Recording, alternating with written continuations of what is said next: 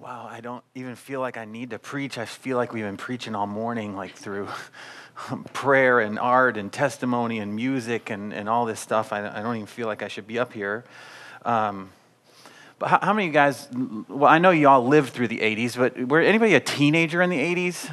Like a lot of, everybody that stood over here, all right, in the 80s. Let me bring you back to the 80s, all right? 1986 in particular. I was in ninth grade in 1986, and I saw the best movie ever made this year, and it changed my life. I mean, like, I lived through quite possibly the most uncomfortable and awkward time of my life, like in middle school, and I was desperately like searching for that key to unlock the door to popularity and athletic prowess and whatever like I needed to secure the love of Angie Jordan, who was the new love of my life. And she didn't know it, and never really got to make good on it, but it was very real, so don't laugh. You guys are laughing at this, all right? Angie Jordan was hot. Not nearly as hot as my wife, okay? It ended up good. It ended well. But obviously that movie in 1986 was what? It was not Caddyshack.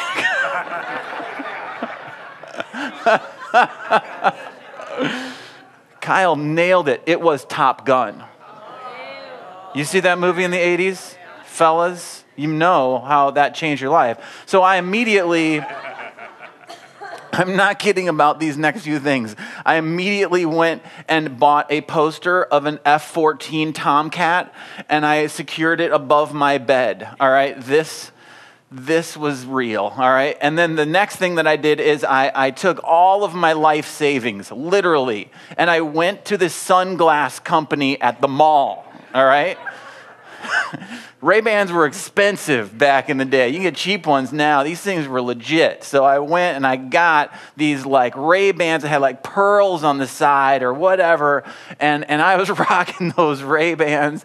And I had the poster and everything. And I mean, I felt like I was just going to be living for the rest of my life into like leather jackets and dog tags and like shirt off volleyball games and crotch rockets and like the whole inverted flybys and, international symbols of, the bird or whatever it is.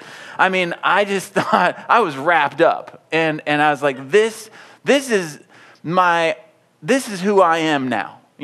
This is the ultimate cool. This is going to put me on the map, all right? And so I was going to become a naval aviator, all right? It was going to happen, all right? And so I got my act together. I mean, I wanted this so bad. I cleaned up my act. I started getting really good grades. I was really trying to excel at sports and, extracurricular activities, all this stuff. It was like an out-of-body experience for my parents, because I was living in this utter rebellion for so long. And then all of a sudden, Top Gun came around, and it just inspired me deeply in my male soul. All right. And so I was like, this is going to happen. And my way to doing this, I don't know why, but I was going to get into the U.S. Naval Academy. All right. And this was going to propel me into Top Gun status. All right. And lo and behold, like it was going pretty well. Like, I mean, it's a long application process and all that. And it's a couple of years and you go through and you have to get like a congressional nomination. And I slipped through the cracks somehow. I actually got one, I don't know how, in Iowa, they're like, he seems good. So I got one and I was on my way. And the guys that were like these naval officers that were like walking with me during the time, they told me that you're in, you get to this stage that you're in. And I was like, this is really happening. Like I am going to become this thing. And I was so wrapped up in it. And I got this letter from the U.S. Naval Academy, and I'll never forget it. I mean, I waited to open that thing up. It was just like this major event, and my mom and my sister, were there and all around, and I just proudly, I think I actually pulled out a letter opener, like not just a knife, because that wouldn't do. It's like, get me the real letter opener, all right? So I opened this letter up and everything, and it was like, we're sorry to inform you that you have not made it into the Naval Academy. And so I was crushed, and I promise not every single talk will start with these like soul-numbing, crushing stories from my life, but they just fit in for some reason. They really fit in. And this one is really about that heartbreak that everybody feels and experiences, and the underlying messages that really start to creep in. And the message is, you didn't make it. You're not enough. You didn't make the cut. You're not good enough. You're not smart enough. You're not successful enough. Whatever it is, you're not enough. You're rejected. You're left behind. You just don't have what it takes. And like I said before, like this is an experience that's really, really human, and we've all faced it and everything. And matter of fact, some people would say this is just the way the world works. The cream rises to the top. This is a competition. There's winners and losers, and there's haves and have-nots, and that's just the way it is. It's a competition. There's the best and there's the rest. So deal with it and try to be the best. And you see it like in kids' lives. Maybe you're experiencing it in your kids' lives, with sports and academics and looks and clothes and popularity and whatever it is. Like that competition and those subtle voices that are creeping in starts like super, super early. And what's interesting is when I started studying this in Jewish culture like 2,000 years ago, it really wasn't all that different, like at the heart. It really wasn't all that different. This is fascinating to me. So from the ages of between 6 and 10 in Hebrew culture, these students would go to what's called the house of the book. All right? And at the house of the book, they would literally memorize the first 5 books of the Bible, the Torah. Right? And this is, in my Bible, that's like tantamount to like 180 pages. Like, can you imagine your 6 to 10-year-old memorizing a page, like, I don't know, a sentence, like anything? And these guys are, especially if they're male, I mean, these guys are memorizing like these whole books of the Bible from 6 to 10. And here's how it works, though. If you were the best, all right, in the house of the book, you could then, between the ages of 10 to 14, you could make it into the house of learning. And in the house of learning, you would memorize the rest of the scriptures, which at the time was the Old Testament, right? The Hebrew scriptures, which in my Bible was about another 807 pages. You would memorize those for the next 4 years, which is unbelievable, to me. And if you were the best of the best out of this house of learning, then you could present yourself to a rabbi. And you could present yourself to the rabbi, and they would kind of place you under this scrutiny of like ultimate Bible trivia. And they'd ask you all these completely obscure questions, about the scripture that you would only know if you would actually memorize, all of them. And get this, if you were the best of the very best, if you were the best of the best, you'd made it through the house of the book, you've made it through the house of the learning, you were the cream of the crop, you were the top gun, so to speak. A rabbi would approach you and say 2 words in Hebrew, 2 words that in the English language really make up 3 words. And you know what those words are? These are the words that every single boy would wait, and every single family would wait, pray for these words to be said to theirs. And the words were, you know what they are? You know what the words are? Come follow me. Come follow me.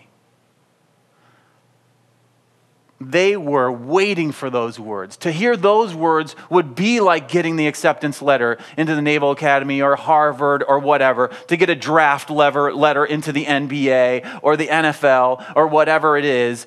Come follow me. Those are the words that they've been waiting for. And you know what happens like if you didn't have what it takes? The rabbi literally would say, go back to your village, work a trade, have babies, and pray that your children would become rabbis. Go home, have babies, and pray that they could do what you could not do. So, you heard the scripture reading today, which for many years it just passed over me. So Jesus, he was walking beside the Sea of Galilee, and he saw these two brothers, Simon and Peter, and his brother Andrew, and they were casting a net into the lake, for they were fishermen. They were fishermen. Do you know what that means? That they were fishermen? Do you have any idea what that means? You're starting to get it now.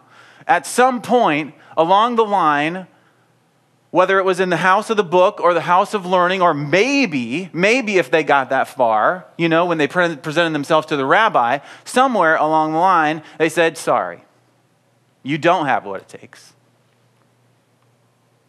You haven't made it. You're not smart enough. You're not bright enough. You don't have the right stuff. You're not good enough for this.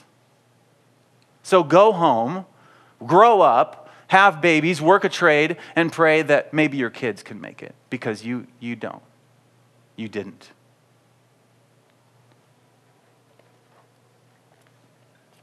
So they grew up as fishermen, and they lived the rest of their life in many ways with this quiet narrative inside that said, I didn't make it, and I don't have enough, so I guess I'll just do this.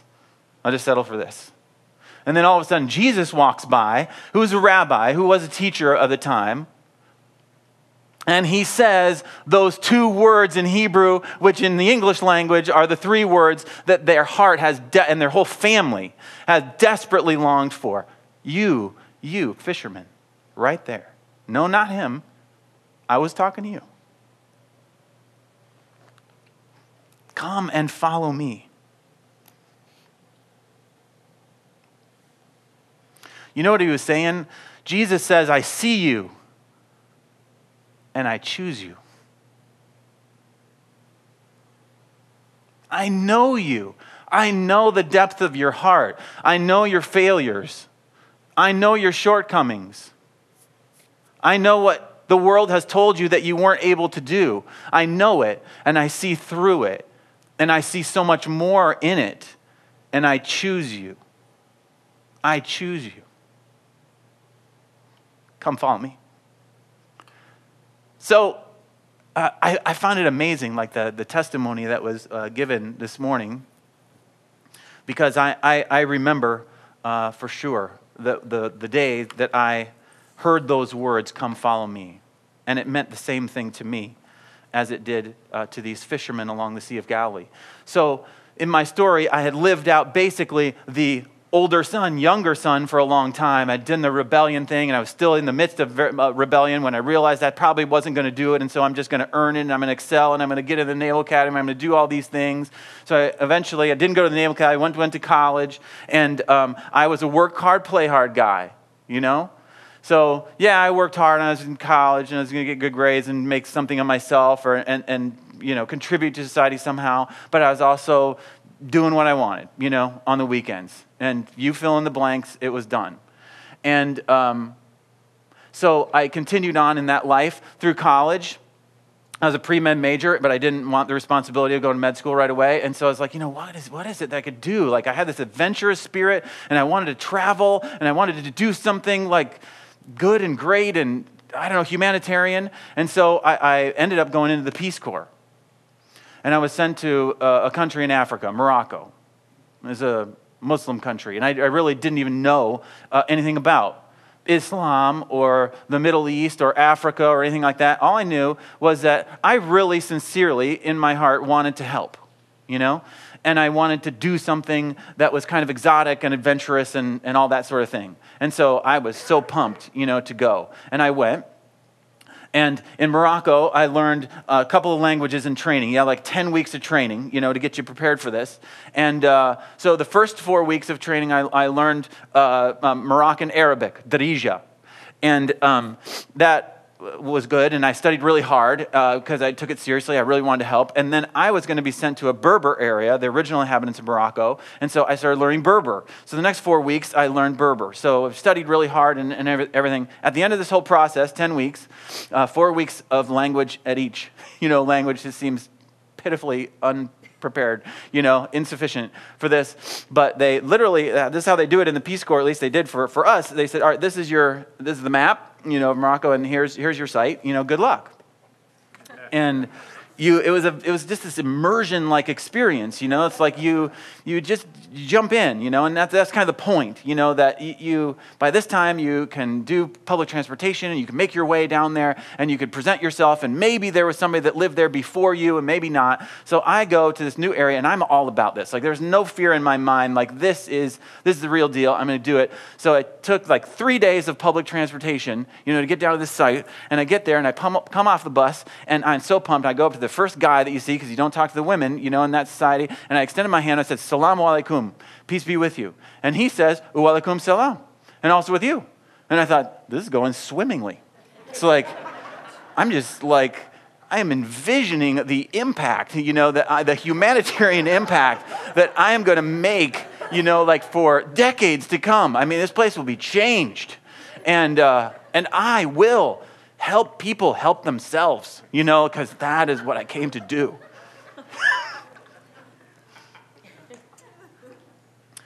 And those were the last words I understood all day. I'm not kidding about this. So in the initial exchange, like in all Muslim countries, you say salam alaikum, like in classical Arabic, but then you transition into the local dialect, whatever it was. And for me, it was Berber, right? And so I start knocking out some Berber and everything, and these Berbers are looking at me like I am crazy. It's like I do, they clearly did not understand. So I use this age-old technique that Americans are really good at. I spoke louder and slower, It's like they are going to get it when I articulate it loud and slow. And they did not get it at all. There was no part of this that they understand. And when they spoke back at me, and they don't get loud and slow, they just speak so fast, no matter what. And I could not understand a thing. All right, the whole point is I had actually learned the wrong language, okay? In training, that was what I was experiencing. Wrong language. Thank you, Peace Corps.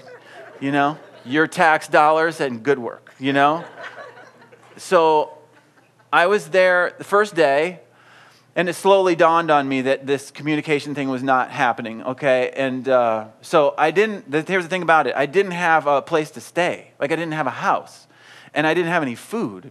And I had some stuff on my back, and I had money in my pocket, but, to use an ancient theological term, I was screwed, I was just really up the creek. I was screwed, I had no idea what to do. And I'm supposed to be helping these people. And I feel like kind of a babe that was dropped off at their doorstep of their culture. And so what happened that night was absolutely magical. So this family, this very poor, impoverished Berber family, noticed my plight and invited me into their home. And I accepted because I was hungry. And Moroccans cook good. They have great food. So I went in and I ate and I stayed, and they took care of me, and we used like sign language, and they basically intuited that I basically needed food and shelter and all that. And I lived with them for the first 2.5 months that I was there. 2.5 months. And to them, it was like this glorious privilege to welcome me and to serve me and to feed me with whatever like meager rations that they had, because they had this huge family, lived in this very small place and everything, but they give me anything, and I needed, their help desperately. I needed that. And it was slowly dawning on me, and I didn't even know it, that this was going to be an experience that was a little different from what I thought. I thought I was going to go over there with all of this eternal wisdom and knowledge and just download it in this glorious display, that would help them and just rise their culture up out of the ashes or whatever. And that narrative was not playing out at all. Matter of fact, it was almost like inverted, like I actually needed their help in this really deep and desperate and obvious way. And so that needed to sink in, a little bit into my heart. So the next thing I started noticing is that these Muslims, they talked about God. Like once I started picking up the language slowly, that they talk about God all the time. And not just in like these really fundamentalist or institutionalized way. It was like an integral way. Like it was natural to them to talk about God. They went through every doorway in the name of God, and they ate in the name of God, and they had haircuts in the name of God. And matter of fact, in the Berber culture that I lived in, they had no future tense. They literally did not have a future tense. They would say the present tense and say one word. You know what that word is? Inshallah. Inshallah, which means God willing. God willing, I do this. I go to the market. And if you forget to say, inshallah, they will remind you. If you try to say tomorrow, I go to market, they'll say, inshallah. God willing, you go to the market. You don't control your ways. You don't control your life. It's surely by the will and the grace of God that you can do anything in life. And so I had long jettisoned religion and all that. I was just really in it for the cultural and humanitarian experience. So I was just I'd respectfully do that, and I wanted to, be able to communicate. So I'd just say those things. So I'd pick up that language like that. So as much as I started realizing that they spoke about God all the time, this is very important to their culture, I thought I should learn something more about it. So I picked up a copy of the Quran. So I got a Quran, and I started reading the Quran. And this was very interesting to me. And I'll make a long story very short. But I read through the Quran, and it was like, it wasn't a spiritual experience as much as it was like this real appreciation for like the similarities. There was extraordinary similarities like between the Bible that I read as a kid and, this text. And that surprised me. I thought that there's going to be like just something totally different and something with that horns came out of it, And it was like, no, that wasn't quite it. Yes, there were some differences and sometimes some major differences, but there was a lot of similarities, and that struck me. So that was interesting. And it was kind of freaking me out in one way because I was picking up a religious book.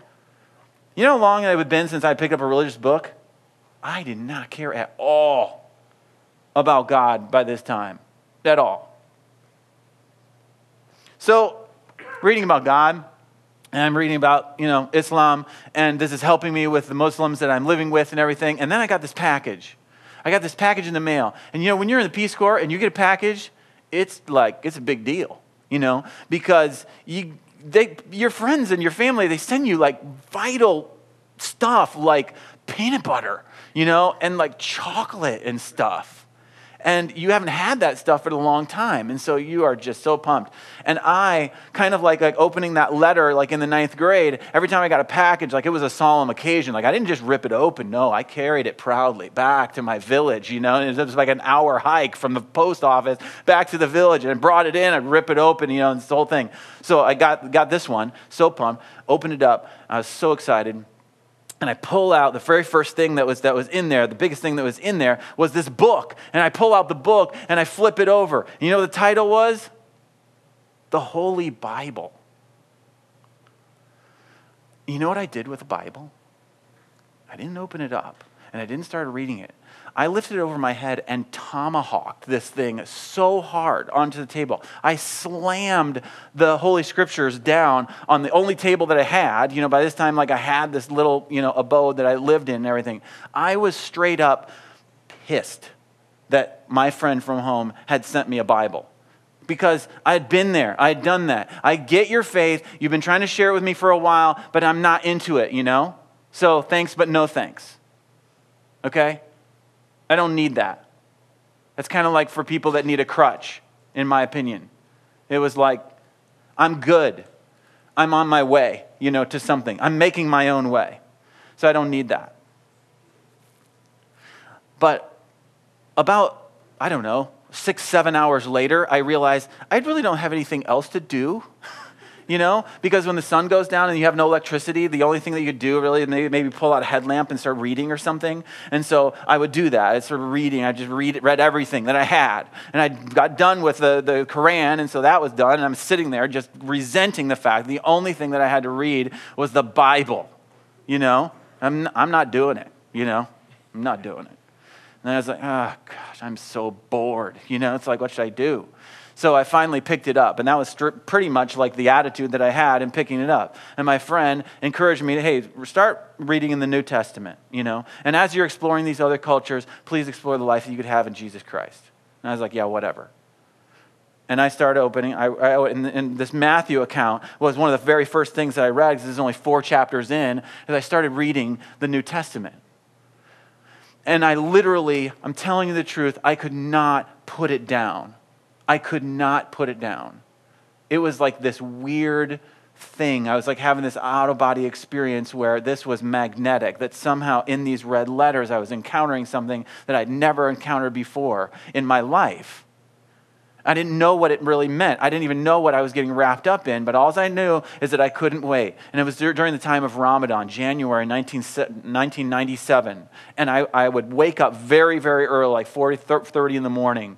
And you're fasting, of course. And I would read the scriptures. And when I would wake up in the morning, I literally, once I realized I was awake, I would just grab the Bible and I would open it up to where I'd left off before, and I'd start reading. I could not stay away from it. I was just undeniably being pulled into this. And it was the Gospel of John in the 6th chapter, and I don't really know if I can make any sort of deep theological connections between the 6th chapter of John and its Eucharistic discourse and all this kind of stuff. I don't really think I was thinking that deeply, but it just so happened that it was the 6th chapter that I had this experience where it was what I call the game over. It was just game over. And I realized I had been running. I had been running for so long, for so many years. I had been running away. I had been running away from God and running into whatever my own plan was to make my life what it is and what the world would accept. And so I could hear those words, of not maybe come follow me, but I accept you. You're good, you're loved, you're worthy, whatever it was. I'd do whatever that took.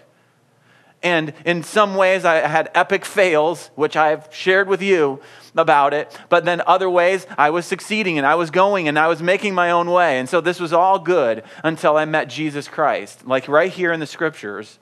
And he was saying, I see you. I choose you. Come follow me.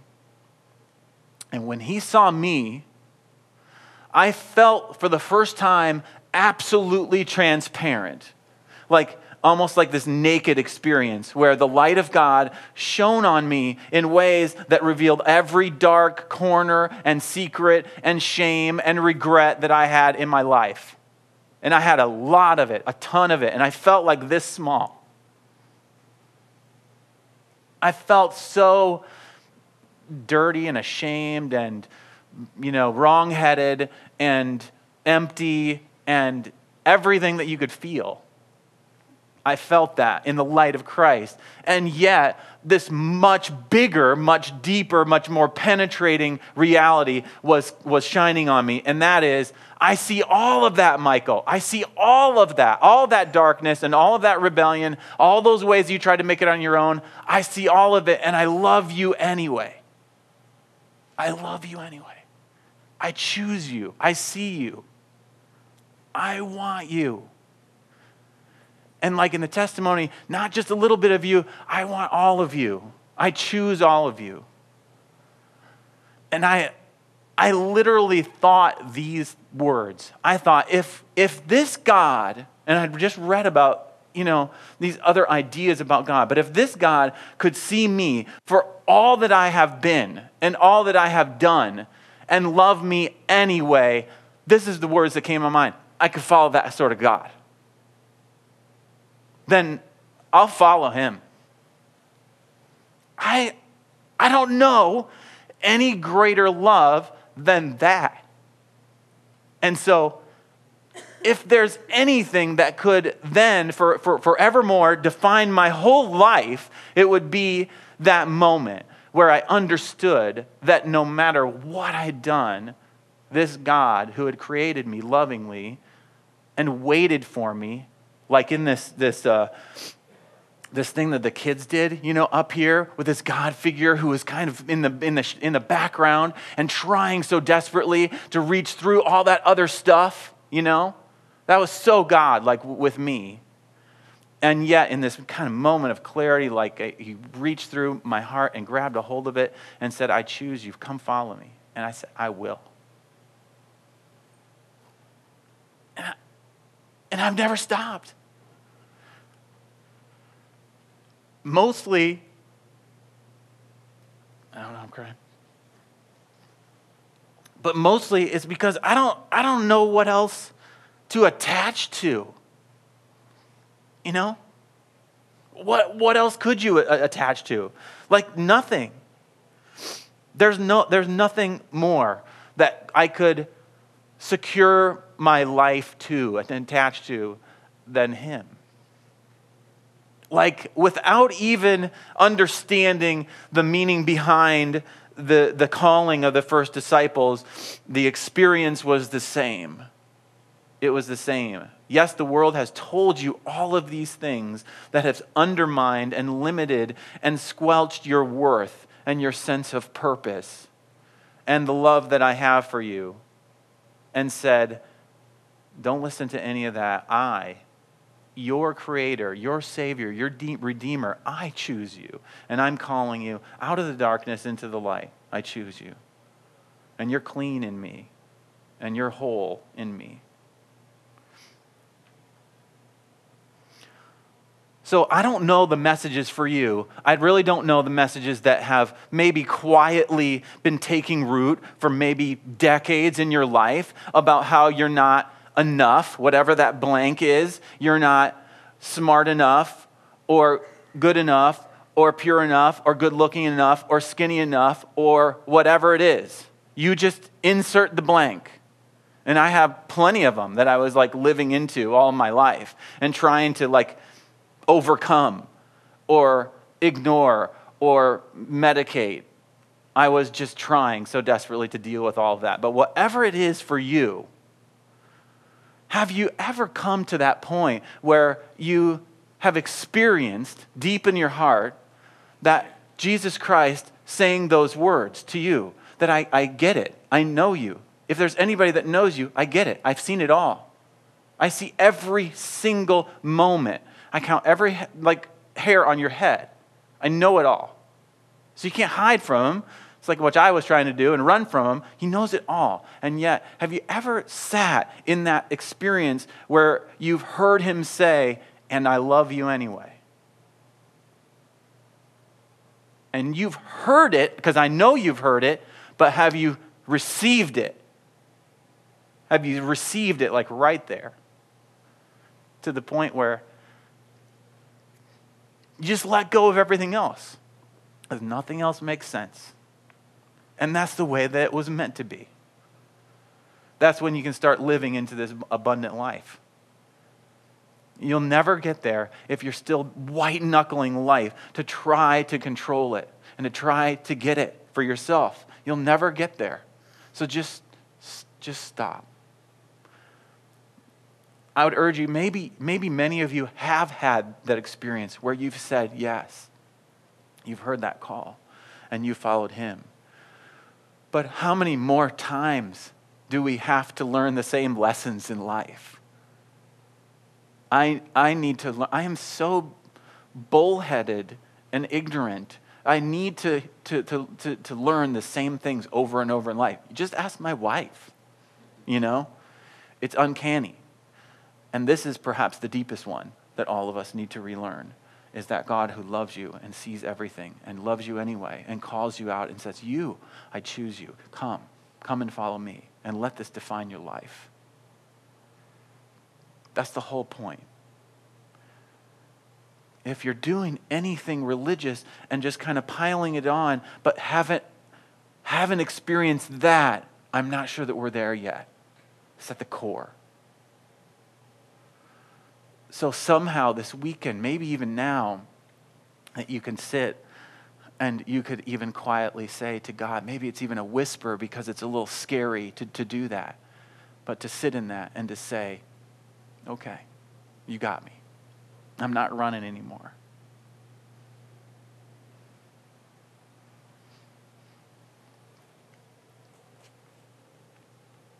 Jesus,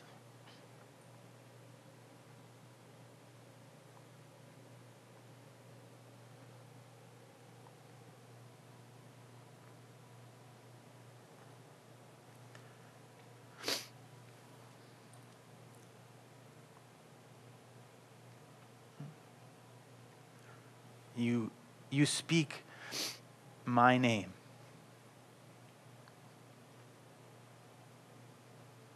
And the name of every single person here. And their spouses and their children and their families. And you speak our name. And you look into our eyes and you say, I choose you. And we feel the weight of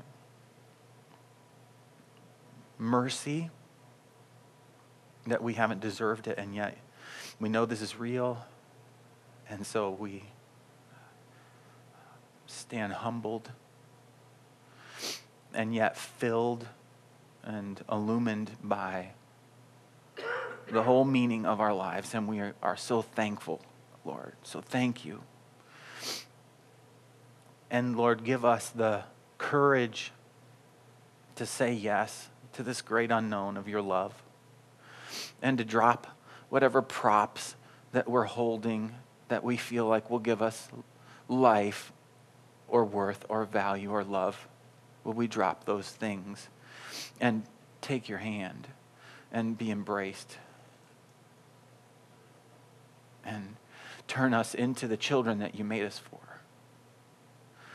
so that we could love our spouses and our kids and our communities well and be the body of Christ. We pray this in Jesus' name, the name that is so mighty. Amen. Thank you, Michael. We're going to move